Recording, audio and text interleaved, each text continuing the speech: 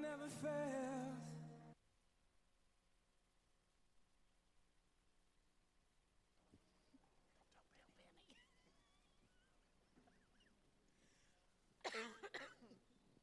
Good morning, everybody. I hope y'all are doing well. I'm glad you made it out despite any ice or possible snow that you had. I've heard some people had to shovel snow in order to get here today. But I'm so glad that you're here. I'm so excited that I get to lead worship and worship with you guys today, all right? So why don't we stand and we'll worship together. You called my name, and I ran out of that grave, out of the darkness, into your glorious day. Yeah, you called my name, and I ran out of that grave, out of the darkness, into your glorious day.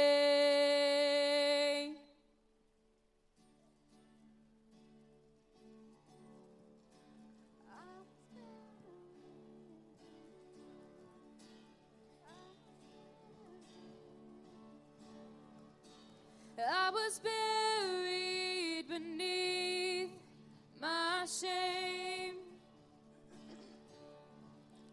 Who could carry that kind of weight? It was my tomb till I met you. I was breathing but not alive. All my failures I tried to hide. It was my tomb till I met you. When you called my name, and I ran out of that grave, out of the darkness, into your glorious day. You called my name, and I ran out of that grave, out of the darkness, into your glorious day.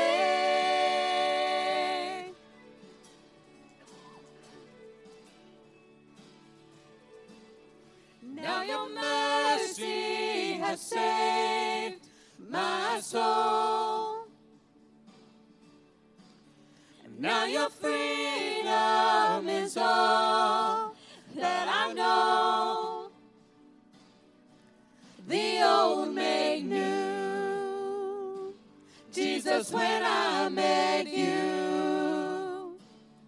When you called my name, and I ran out of that grave, out of the darkness, into your glorious day. You called my name, and I ran out of that grave,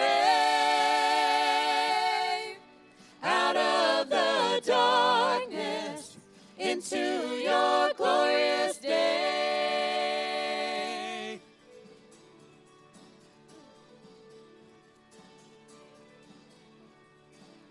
I needed rescue, my sin was heavy, but chains break at the weight of your glory. I needed shelter, I was an orphan, but you called me a citizen of heaven. When I was broken, you were my healing. Your love is the air that I'm breathing. I have a future, my eyes are open, 'cause when you called my name, I ran out of that grave, out of the darkness, into your glorious day. You called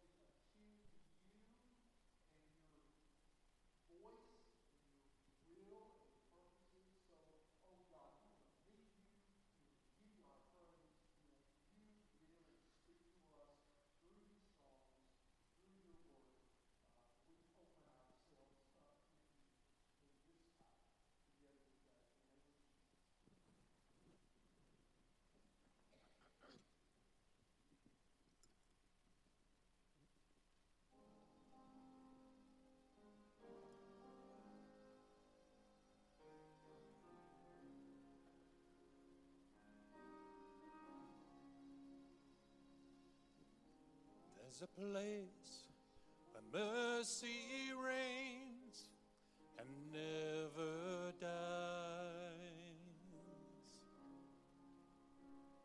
And there's a place where streams of grace flow deep and wide,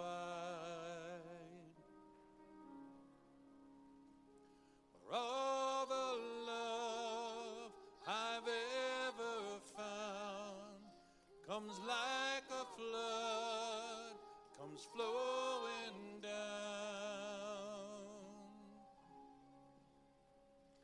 At the cross, I surrender my life. I'm in awe of you. I'm in awe of you. Where your love ran red and my sin washed white, I owe all to you. I owe all to you, Jesus. Stand and join us in worship this morning. There's a place where sin and shame are powerless,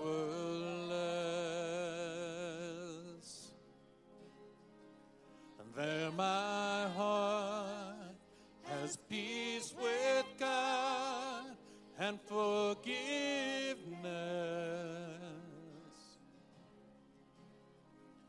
where all the love I've ever found comes like a flood, comes flowing down. At the cross, I surrender my life. I'm in awe of you. I'm in awe of you. Where your love ran red and my sin washed white, I owe all to you. I owe all to you. Here my hope is found, here on holy ground. Here I bow down. Here I bow down. Here, arms open wide. Here you save my life. Here I bow down. Here I bow. At the cross, I surrender my life. I'm in awe of you. I'm in awe of you. Where your love ran red and my sin washed white, I owe all to you. I owe all to you. I owe all to you. I owe all to you, Jesus, Savior of the world. Jesus, Savior of the world. Your love ran red. Your love ran red.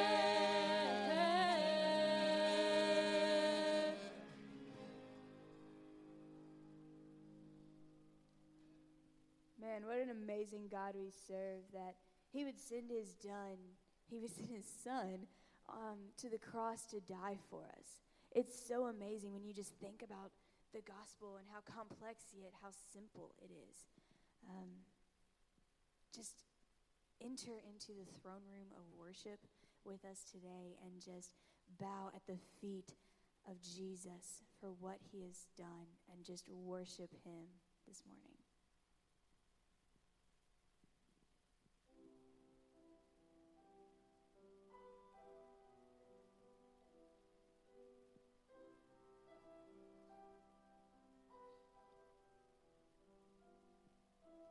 Who has held the oceans in his hands? Who has numbered every grain of sand? Kings and nations tremble at his voice. All creation rise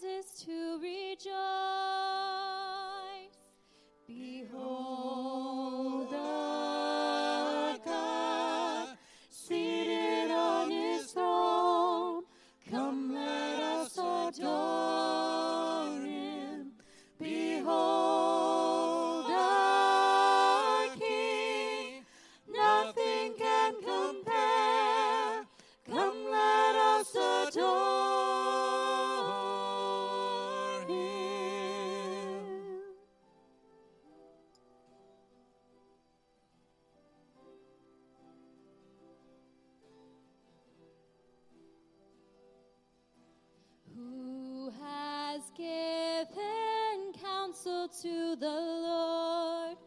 Who can question any of his words? Who can teach the one who knows all things? Who can fathom all his wondrous deeds? Behold our God, seated on his throne. Come, let us adore him.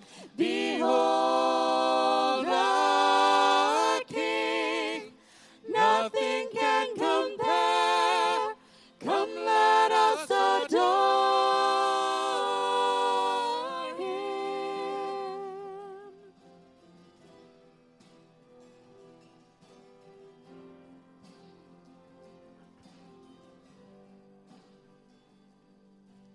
Who has felt the nails upon his hands, bearing all the guilt of sinful man? God eternal, humbled to the grave, Jesus Savior, risen now to reign. Behold our God, seated on his throne. Come, let us adore him. Behold our King, nothing can compare. Come, let us adore him. You will reign Let your glory forever. fill the You earth. will reign Let your glory fill the You earth. will reign Let your glory fill the You earth. will reign Let your glory fill the You earth. will reign Let your glory fill the earth. Let your glory fill the earth. Let your glory fill the earth. Let your glory fill. Behold our God, seated on his throne. Come, let us adore him. Behold our King, nothing can compare. Come, let us adore.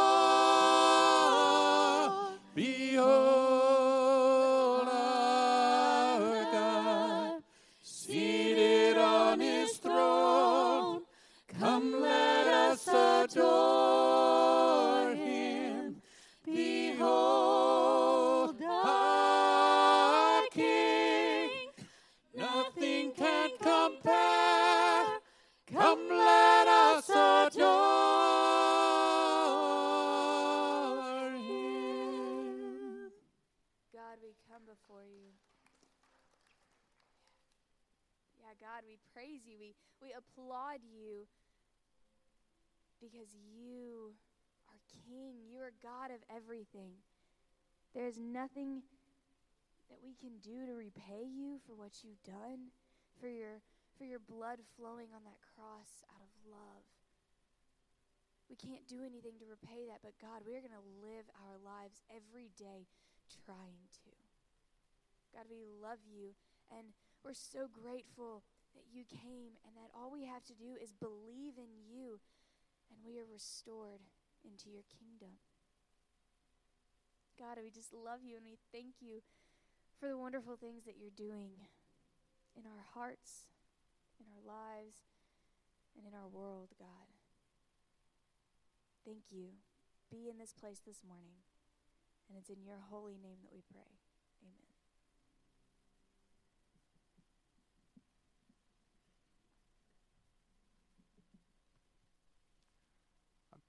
Series of sermons on Sunday mornings from the book of Galatians. If you have your Bible, I invite you to turn with me to there. Let me give you just a little background. If you're new with us today, we're glad you're here. Let me catch you up a little bit. The book of Galatians is a letter that the Apostle Paul wrote to the churches at Galatia.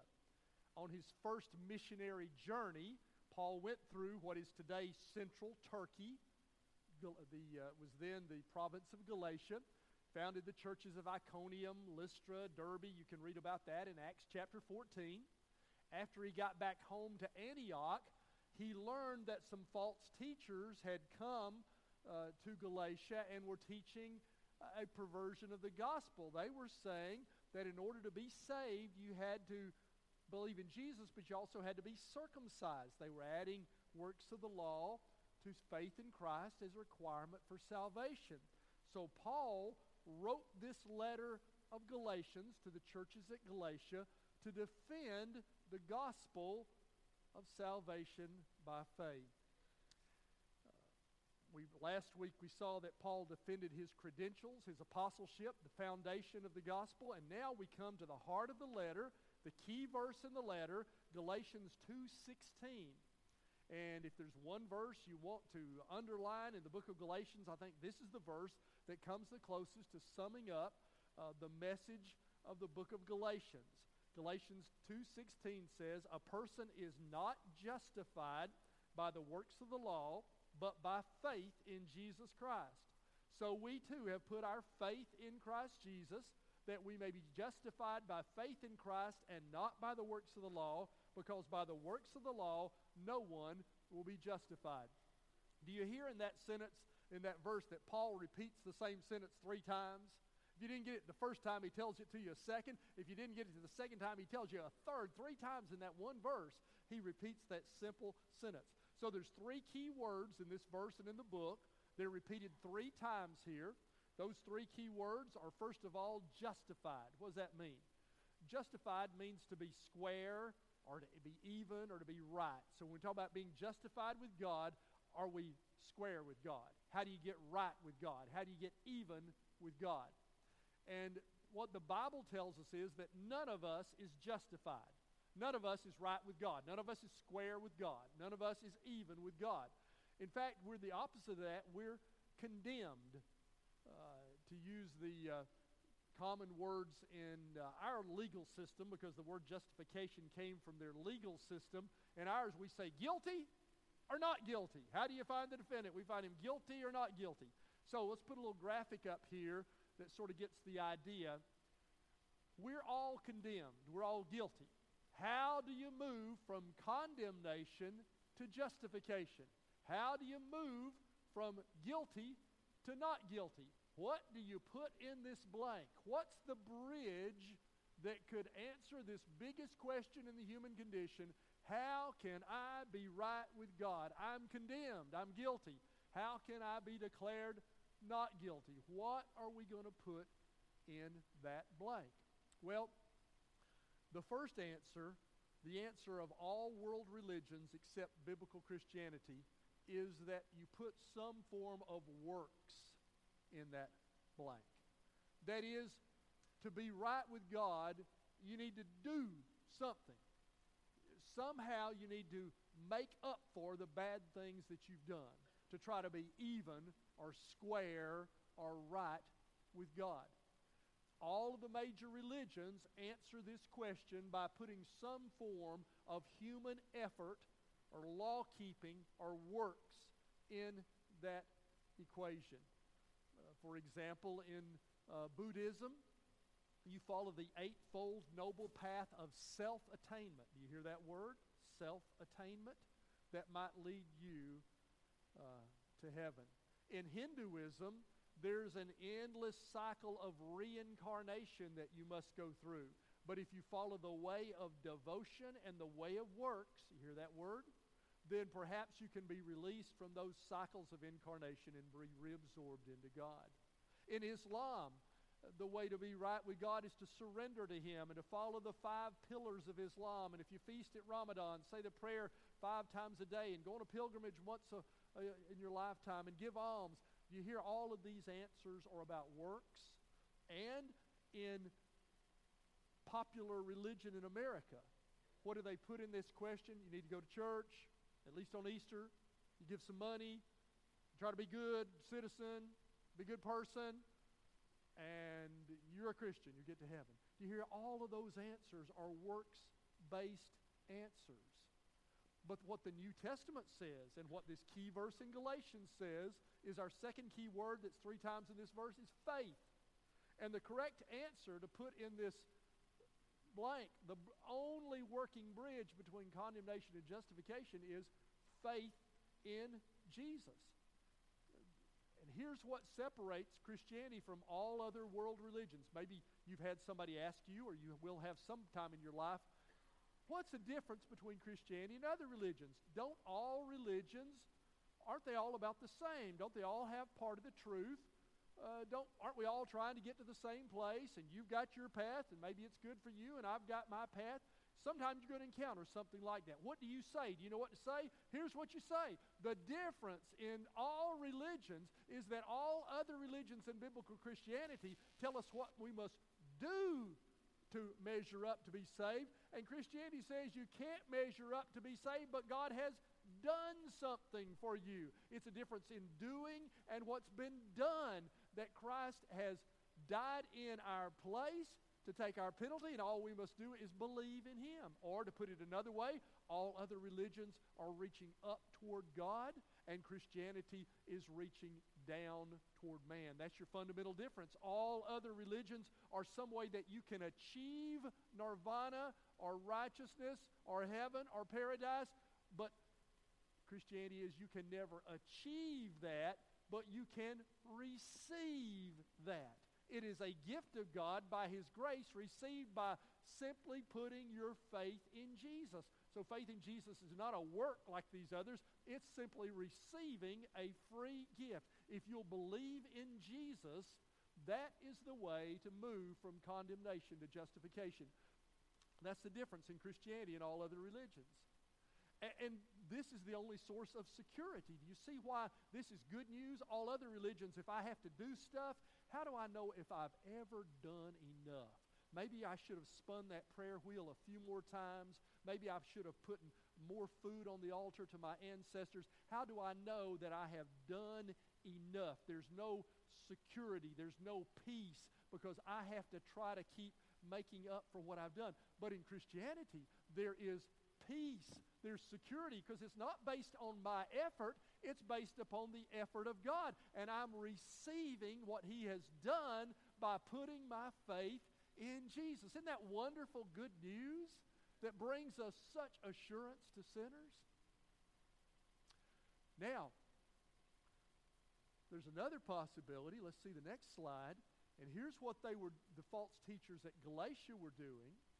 They were saying to move from condemnation to justification, yes, you have to believe in Jesus, but you also have to do something else. So they were adding some works to faith in Jesus. They were saying, yes, to be saved or to be justified, you do have to believe in Jesus, but you've also got to be circumcised. You've also got to keep the Old Testament law. You have to obey the 10 Commandments and the law of Moses, and they were adding that to it. And what Paul has said, we've seen earlier in this letter, is that gospel is no gospel at all. It ceases to be good news. You put works back in the equation. He's saying it doesn't just tweak it, it radically perverts. That's his word in chapter 1. It perverts the gospel. So you see, this is what the cults do. This is what Mormonism does and Jehovah's Witnesses do. They add works to that faith in Jesus. That's, people sometimes say, why don't you like Mormonism? Why don't you equate it the same way you would with Methodist or Church of God or whatever? Because of this very element right here. Mormons have some wonderful morals. They do a lot of good things, but their message is a tainted gospel that combines faith in Jesus with other things that you have to do to reach justification. And that's why it's not part of the central Christian message. It's just what was happening at Galatia. And so you can't put anything in that equation with faith in Jesus any kind of human effort, that is, and for it still be true to the Bible. Or some groups want to put baptism in there. Well, you got to believe in Jesus, and you have to be baptized to be saved. Hey, I believe in baptism. I'm a Baptist. My very name says baptism. I believe in it. I believe every Christian ought to be baptized. But where you put that, let me show you the next slide, is as a result of justification, not as that requirement. The same thing with works. I believe you ought to be working for Jesus. I believe in obedience to the gospel and the Ten Commandments. I believe you ought to be living a life of righteousness. But that results from justification. It is not a requirement for it. And you say, well, does that really make much difference? I still got to be baptized. Does it matter where you put it on your little chart up there? Yes, it matters a whole lot. Because it is radically different if it's a result, a response to the free gift, or if it is a requirement that I must add my effort to measure up to it. Now, the criticism might be, well, if this is how you're justified, then why be good? Doesn't this promote sin? Why don't I just leave off this last part? Because there's no impetus for that, no motivation for it. Why don't I just live like I want to and do anything I want to because I'm saved by grace through faith alone? That is, you said all that equals justification. That's what verse 17 is about. In the very next verse, after we've spent a lot of time on our key verse, verse 16, look at verse 17. And I think that's what some of these Galatian false teachers were saying. They were saying, Paul, this gospel that's by faith in Jesus alone, it promotes sin. Look what he says. He's sort of quoting them, verse 17. But if in seeking to be justified in Christ, we Jews find ourselves also among the sinners, doesn't that mean that Christ promotes sin? That is, if we Jews who keep the law are no better, we still can't attain righteousness. If we find ourselves among sinners, doesn't it say that this way promotes sin? That's the criticism, and you may have thought that or heard that. Here's Paul's response. Absolutely not. Last part of verse 17. If I rebuild what I destroyed, then I really would be a lawbreaker. He says you don't rebuild legalism or a law to try to solve that problem. But here's the difference. Here's the response to that. Here's why this gospel does not promote sin. Because when we believe in Jesus, we are changed. Yes, it's a gift that you receive, but it is a gift that when you receive it will change you. If a young man gives a young woman an engagement ring and she receives that gift, isn't that going to change her life when she receives that gift? It's a free gift, but it changes you, doesn't it, when you receive that? The same way here, when you receive the gift of salvation by I believe in Jesus, it changes you. Paul shares that in verses 19 and 20. He shares his personal testimony. For through the law I died to the law so that I might live for God. Verse 20, I have been crucified with Christ, and I no longer live, but Christ lives in me. The life I now live in the body, I live by faith in the Son of God who loved me and gave himself for me. So when we believe in Jesus, we're changed. We die to our old life, and now Christ lives in us. So here's the change that takes place when you receive this gift. You're joined to Jesus, and spiritually you participate in his crucifixion. I've died. There's a break to my old life. I'm not going to continue in that life of sin anymore because I've died. This is why we baptize people by immersion. It depicts this. I have been crucified with Christ, and it's no longer I who live, but Christ who lives in me. I participate in his resurrection. And so the change is that now Jesus, when I receive this gift, he comes into me and gives me power, and he helps me, and he produces new desires. And so the way that this produces obedience and good works is I have different desires when I receive the gift of salvation. Now, the old desires are still there. I'm still a sinner. I still want to gossip. I still am tempted to lust. I still am tempted to be self-centered. But I have new and stronger desires because Christ is in me, and through the process of sanctification, those new desires can overwhelm those old.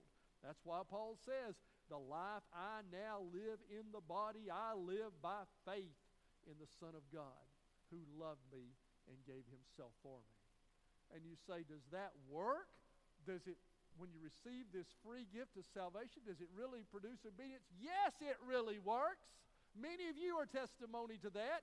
Christians through the ages have been testimony that the free gift of salvation received by faith does produce change that legalism and guilt can never produce. Paul is saying your system won't produce the righteousness of God, but only when Christ comes into me by faith.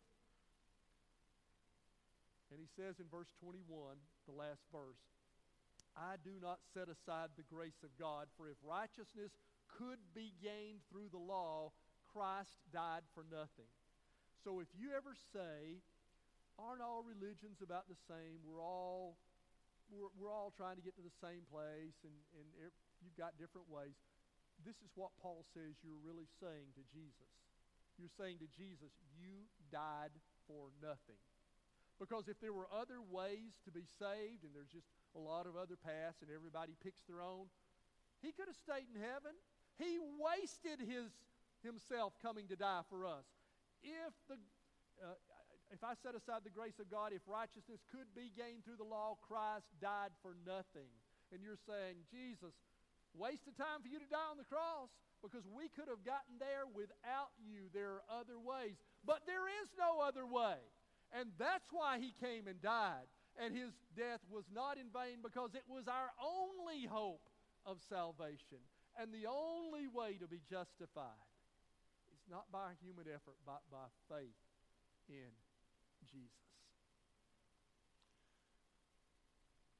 Throughout church history, the church has had to come back to Galatians and to this truth over and over again. It happened in the Middle Ages that Christianity sort of lost touch with the Bible. Hard for us to understand that. The Bible's central to our experience, but Christianity lost touch with the Bible. It wasn't read, it wasn't preached, it wasn't studied much. And Christianity drifted back into that works kind of righteousness, where if you did things, you could atone for your sin. If you do penance, if you do things to make up for what you've done. And there were indulgences that when you sinned, you could give an offering, and your offering would make up for what you'd done. And then it got so corrupt, so bad, that you could buy an indulgence in advance. That if you thought you were going to sin, you just went ahead and bought the indulgence, and you'd be good to go then when you sinned in the future. How far from biblical Christianity? In this context, there was a young monk named Martin Luther, and he tried to be right with God through this way. He tried to be justified by the things he did. And he had a very sensitive conscience. And so he would wonder, have I ever done enough? And he would go to confession, and he would confess his sins for 6 hours, trying to think of everything, so that if he thought of everything and confessed everything, maybe he'd be right with God. He would fast for days on end. Maybe this would please God. He would lie awake at night, and he would throw all the covers off on a cold night like last night and punish himself and make himself suffer so that maybe through his self-suffering he could be right with God. And of course, none of that brought him satisfaction or peace, because the works of the law never bring that kind of satisfaction. And he about drove himself crazy trying to be right with God, almost had a nervous breakdown. And then he was assigned to be a Bible teacher. And in 1513, he taught the book of Psalms. And in 1514, he taught the book of Romans. And in 1515 through 1516, he taught the book of Galatians. And the light went on in his life. And he understood that all his self-attainment efforts were never going to bring about the righteousness of God, but that Jesus had done what was needed, and it's by faith in Jesus alone that we receive justification that we cannot achieve. And he experienced joy and peace.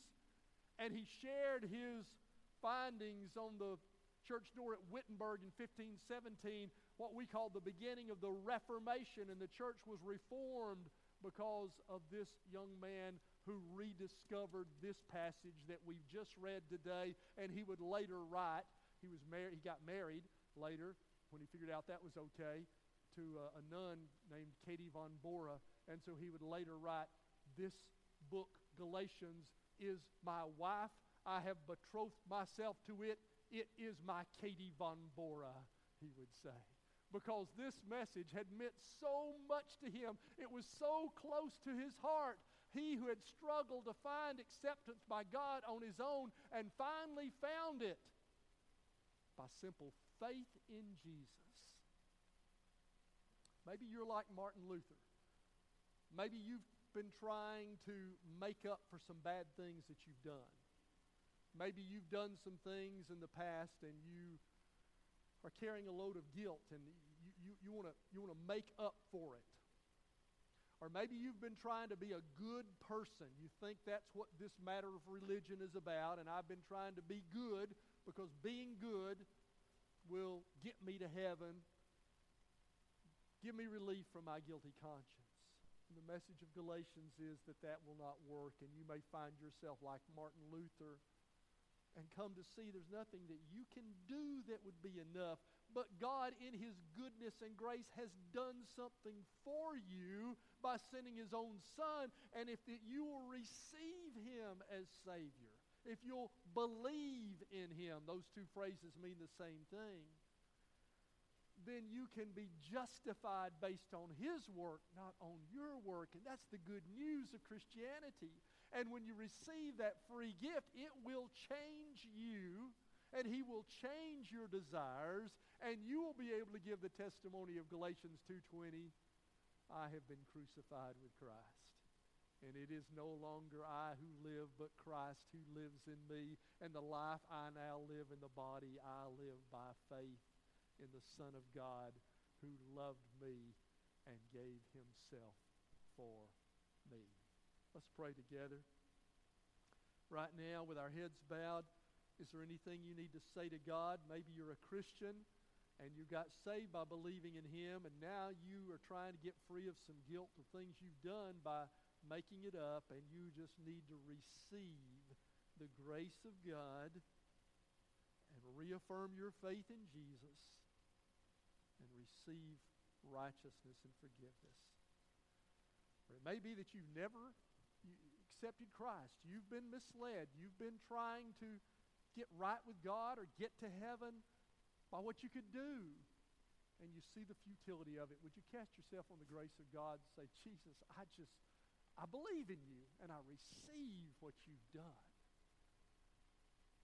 Oh God, may we know the joy and the security that comes from based upon what you have done, not what we might do.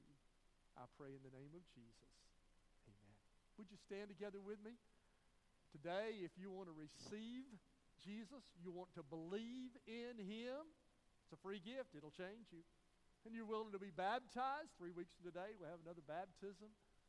Would you come forward today and share that openly and publicly and unashamedly? Just walk down one of these aisles while we're singing the song, meet me here, and I'll share that with our church. We'll rejoice with you. A decision council will answer any questions you have. Maybe you need a church home. I'd invite you to join our church this morning. As God speaks to your heart, would you respond?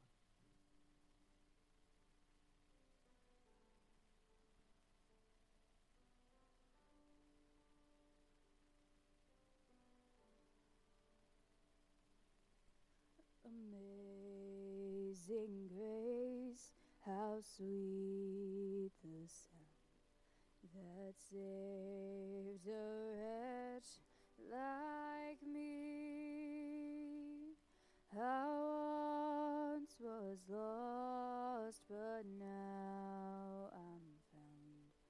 Was blind, but now I see.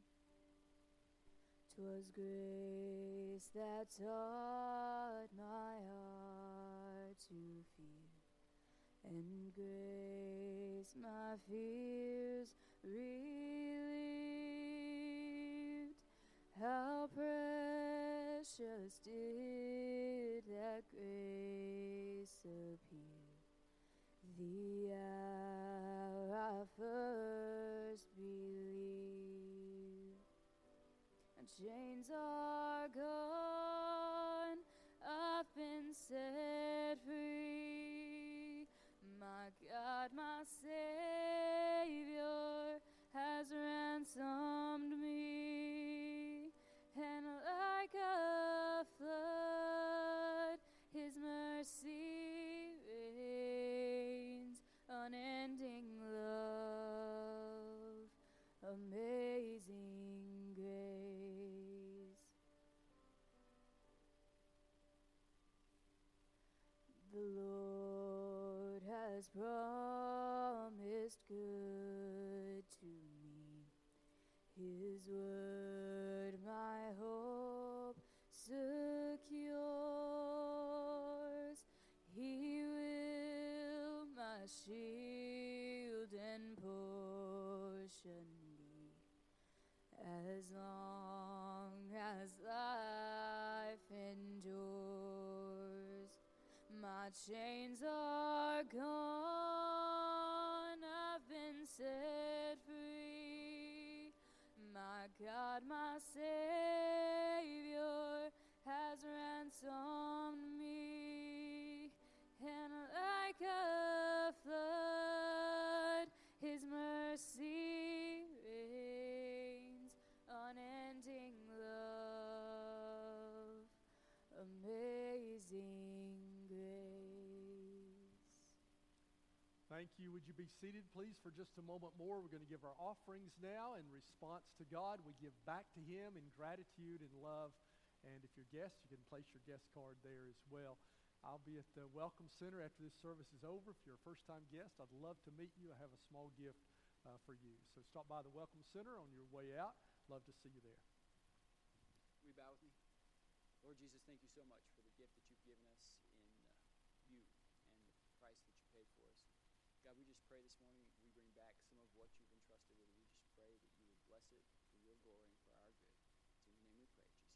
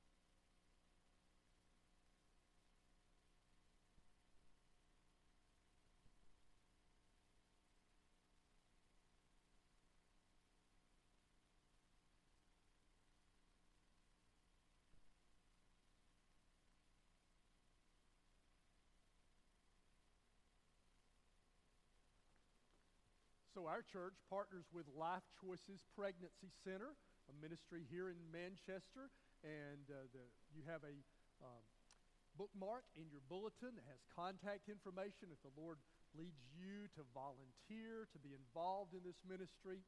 What a great way to serve Christ. This is the anniversary of the Supreme Court decision, Roe versus Wade, that legalized abortion in our country. And so it's a good time for us to just spend a moment in prayer for our nation, that we would come to respect human life. When you think of the leading causes of death in America, the third leading cause of death in America is cancer. And I'm grateful for people who are working hard to try to reduce that and eliminate that terrible cause of death. Over 500,000 Americans die by cancer each year. Second leading cause of death in America is heart disease. And people are doing a lot to try to reduce that death rate. Over 600,000 people die from heart disease. But the leading cause of death in America is something that has an even greater potential to be preventable. Over 900,000, almost 1 million people in America die by abortion each year, the leading cause of death in America.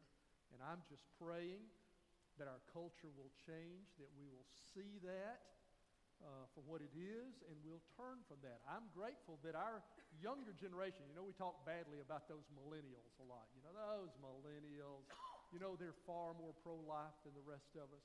There's hope for our nation. There's a rising tide of a generation that says life is sacred and to be respected. I'm praying that tide will rise in our nation. We're going to pray about that as we go. Thank you for being here, being a part of our fellowship today. Let's bow together in prayer to close our service, please. Oh, Father in heaven, we thank you for the gift of life and the gift of eternal life, and we want to just pause now and pray for Life Choices Pregnancy Center in our community, for Nancy Simpson, a member of our church who is site director here in Manchester. And we want to pray on a larger scale for our nation. Lord, I pray for our leaders, that you would stir within them conviction and courage. Lord, frankly, I see little of that now. So I pray even more for this generation that is coming up, because politicians will change when the culture changes, when there's a rising tide of respect for life. So stir in our hearts to have a biblical view of life and sanctity of it. And we pray you'd change our nation as you've changed our hearts. May your kingdom come, your will be done on earth as it is in heaven. I pray in the name of Jesus. Amen. You called my name, and I ran out of that grave, out of the darkness into your glorious day. You called my name, and I ran out of that grave, out of the darkness into your glorious day. It's not working.